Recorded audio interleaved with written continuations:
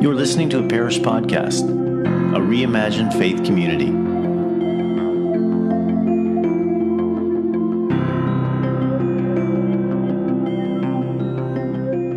In the opening scenes of Lewis Carroll's fanciful children's story, Alice in Wonderland, Alice follows the white rabbit down the proverbial rabbit hole and begins to fall. And fall. And fall. She passes all sorts of amazing things, but barely has time to absorb them as she continues to fall. She begins to wonder if the passage will take her clear through the earth and out the other side. Finally, she finds herself in a passageway from which one of the doors leads to a beautiful, small garden. But it's so small she can't fit through the door. Well, she can't until she bravely drinks the potion labeled "Drink Me," and shrinks to a much smaller size, just the right size to fit through the door and into the restful, beautiful garden. Those of you who know the story will recall that she does not, in fact, end up enjoying a restful afternoon in that garden, but instead her experiences only become more fantastical. In our chaotic and disordered world, we may find appeal in escaping into a small, contained space, a safe space, a space of predictable cause and effect, a space in which we can nurture our illusion of being in control of our lives. Now, I'm all for going on retreat. You could say in my little oasis on the farm, I've withdrawn to just such a space. But when we cramp our faith into a small, safe place of certainty, a place with right answers and rewards for faithfulness, we may find ourselves in more trouble than poor Alice.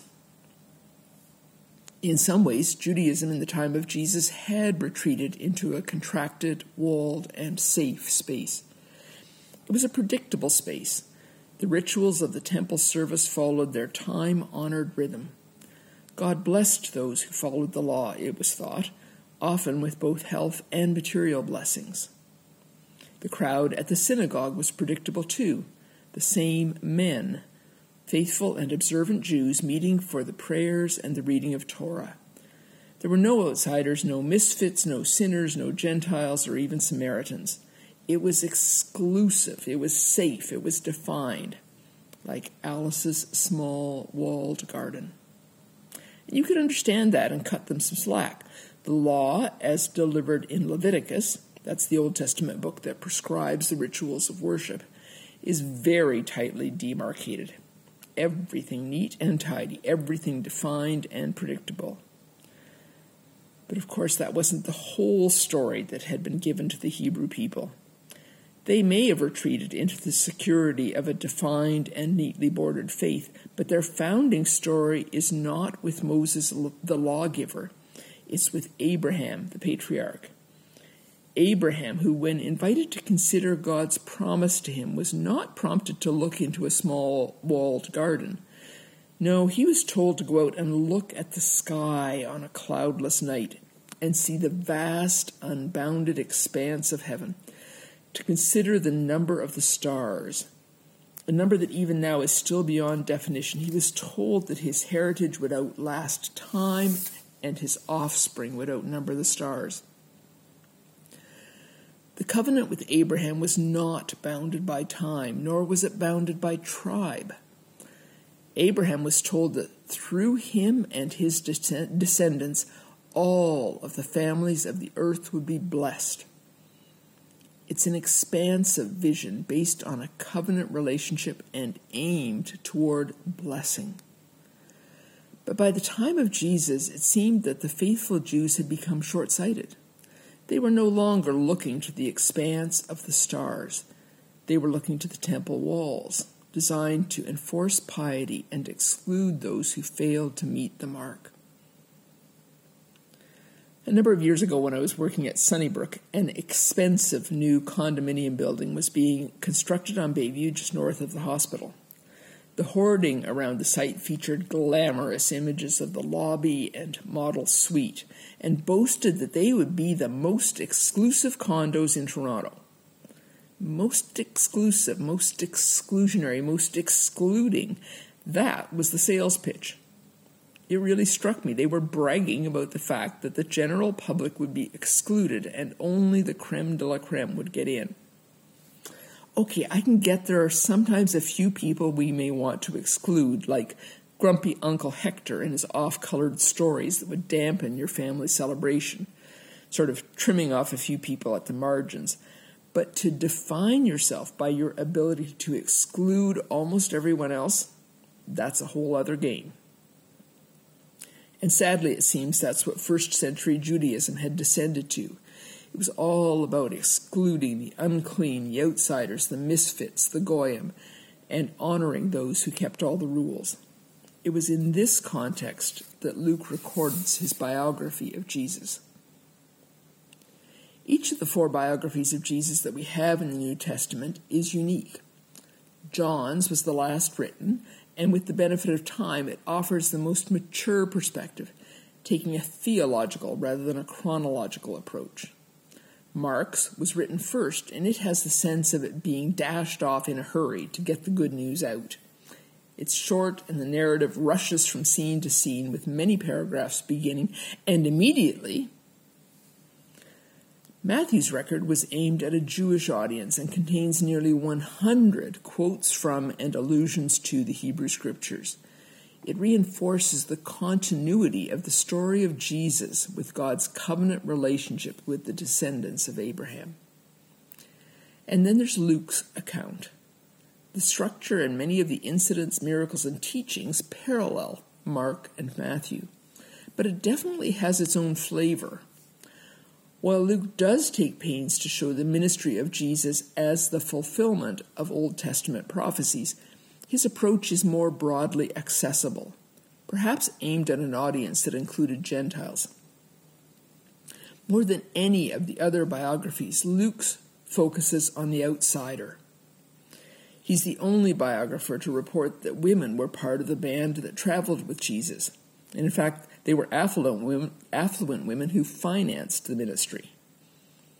That emphasis on women begins in Luke's very first chapter, where Mary and Elizabeth dominate the dialogue, and in fact the only important man in the chapter, Zechariah, is struck mute. And the scandal wasn't just that women were being included. Luke records stories of epic dinner parties that Jesus attended. The food may have been fine, but the problem was the unsavory dinner companions, tax collectors, prostitutes, and sinners. In the face of Jewish practice that, like the condos on Bayview, was highly exclusive, Jesus' dinner parties were revolutionary. They blew open the doors and turned the established order upside down. And Luke continues that sense of upside-downness, of breaking common expectations, in another of his major themes, the kingdom of God. The kingdom of God, as Luke describes it, was not an exclusive place for the religious elite, nor was it the reestablishment of Jewish rule from Jerusalem, nor was it a future state to be attained after death. It was much more like Abraham's starry sky than the Pharisees' walled temple. It was inclusive, and it was radical in its ethic of love. And instead of hiding in a gated enclave, it was a kingdom that was active in the world and transforming the world. Finally, Luke emphasizes salvation. And in this too, he draws us to a much bigger vision than we might have had. The Pharisees emphasized that those on the inside could retain their status by faithful observance and personal piety. As an educated Greek, Luke would have been familiar with Plato's writings that were hugely influential at that time, and emphasized that the material world was unimportant and inferior to the world accessed by the mind. In contrast to these prevailing views, Luke describes a salvation that is comprehensive. Body, soul, and spirit are all important and all addressed. In fact, as Luke records it, Jesus sometimes seems to use salvation and physical healing interchangeably. In that story where the guys lower their disabled friend down through the roof of the house where Jesus is teaching, Jesus' first words to him are salvation. Your sins are forgiven. When the Pharisees get a bit shirty about that, Jesus says, okay, and tells the disabled man to get up and walk. When the rich young ruler asks about the path to salvation and asks what laws he has to keep, Jesus directs him to address one of the systemic issues that lead to the scourge of poverty. And later on, Paul further develops our understanding of the scope of salvation when he talks about all of creation groaning with eager anticipation of redemption. Salvation, not just for souls, but for whole people, and not just for individuals, but for communities and the systems they are part of, and not just for society, but for the planet we live on. For Luke, salvation isn't the closed, exclusive community of the temple. It's a radically inclusive kingdom of outcasts and outsiders. And it isn't just a ticket to heaven, but a comprehensive restoration of body, soul, spirit, and community. You may find yourself wondering, where is Jan headed with all this? Or perhaps better, where's she coming from? We haven't even heard the text for the day. Well, actually we have. That is, if your summer travels didn't have you out of town 2 weeks ago.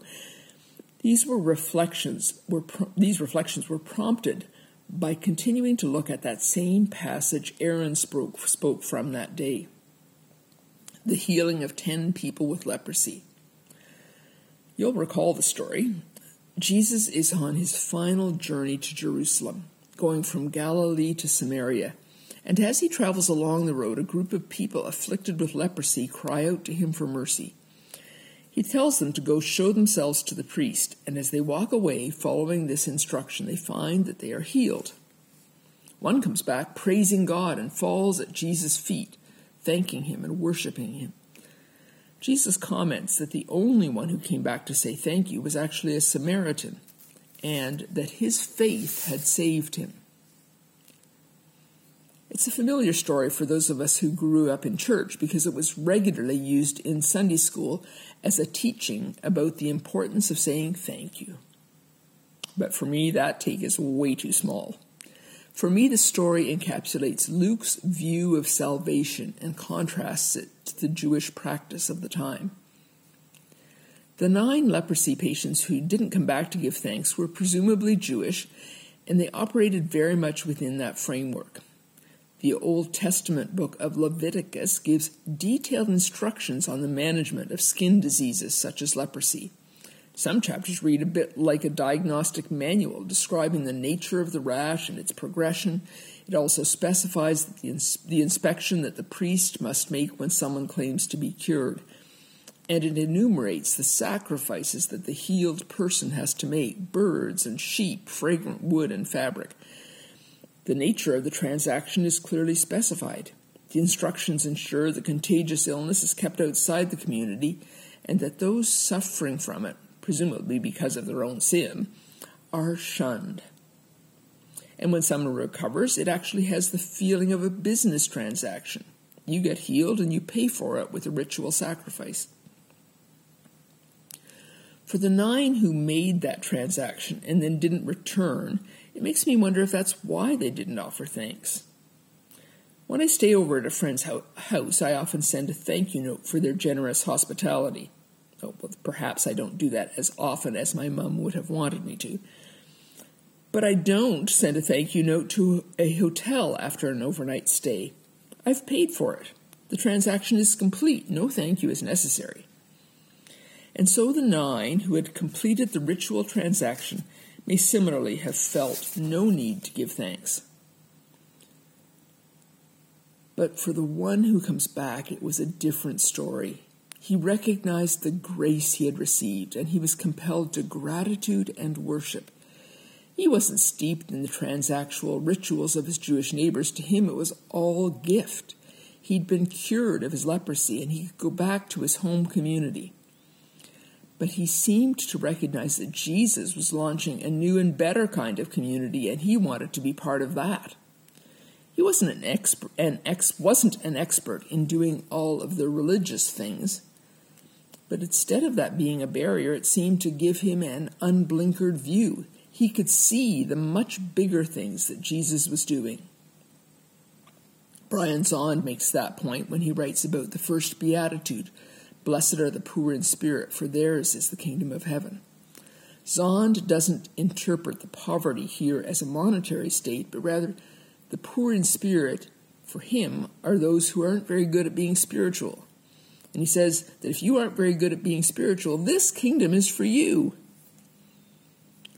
Jesus declared that the Samaritan had found salvation, not by scrupulously following the instructions in Leviticus, but by believing that Jesus was the source of a life worth living. It was a big salvation, broad enough to embrace an outcast foreigner who didn't know the religious rules, and big enough to heal him, body, soul, and spirit. When I was talking about Alice's beautiful little walled garden at the beginning, I said that it can be appealing to us not just as a place to retreat, but as a structure for faith. I know that because I lived there for decades. It was a safe and predictable little space where the people were like me and thought like me. It offered a reliable, transactional sort of engagement with God, one where I lived a holy life, or at least pretended to on the outside, so that in exchange God would bless me with the stuff I wanted. It gave me a sense of security and control. But more recently, a fresh wind has blown through my life and invited me out to a larger space, a space that's unpredictable. Who knows, Jesus may expect me to draw close, not to someone with a hideous skin disease, but to someone with offensive political ideas. He may call me to share the stuff that I used to think of as mine with people who have less.